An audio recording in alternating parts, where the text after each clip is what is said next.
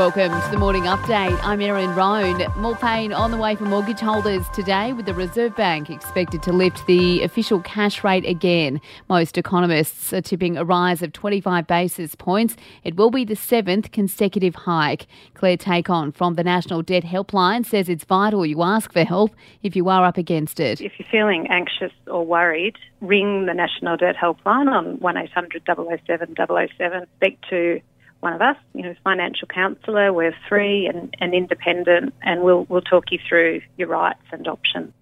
Up to 80,000 people are tipped to flock to Flemington Racecourse for the Melbourne Cup today. Trainer Gay Waterhouse is running Knight's Order and Hu Ya Mal and says it is the biggest day of the year. It's the best cup in the world. It's so much fun. It brings the city stops, the whole nation stops for this race. Where does that do anywhere else in the world? Nowhere.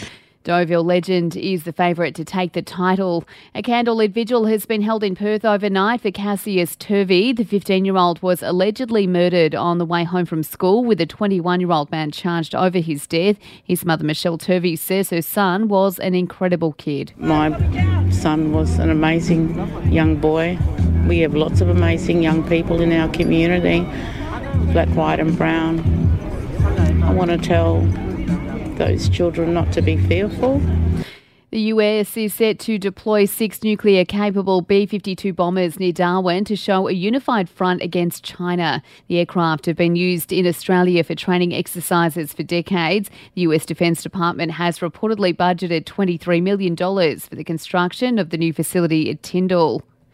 4 women and their children repatriated from a camp for Islamic State families in Syria have been released from detention in Sydney and returned to their extended families.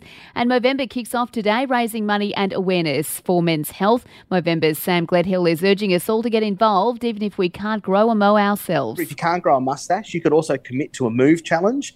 And we challenge you to move for 60 kilometres across the course of the month to recognise the 60 men that we lose to suicide each and every hour of every day across the world.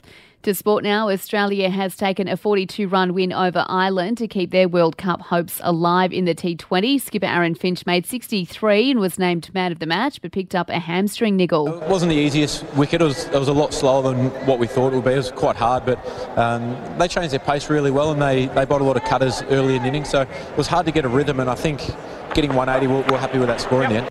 That thanks to Fox Sports there. And a wet afternoon expected for the running of the Melbourne Cup. The Bureau even forecasting some storms and temperatures in the mid-teens for the race that stops the nation. And for even more sports news, make sure you check out the Sports Update. You'll find it wherever you're listening to this show. In entertainment news, Kanye West has been kicked off Instagram again. It comes after the rapper posted more inflammatory comments, with Meta saying it violates their policies. And Post Malone has done a solid for some fans taking part in their gender reveal. The rapper was handed an envelope during a meet and greet after a concert in Tulsa, happily opening it for the excited couple to reveal they are having a girl. And that's the latest from the Nova Podcasts team. We'll see you later on for another episode of The Update.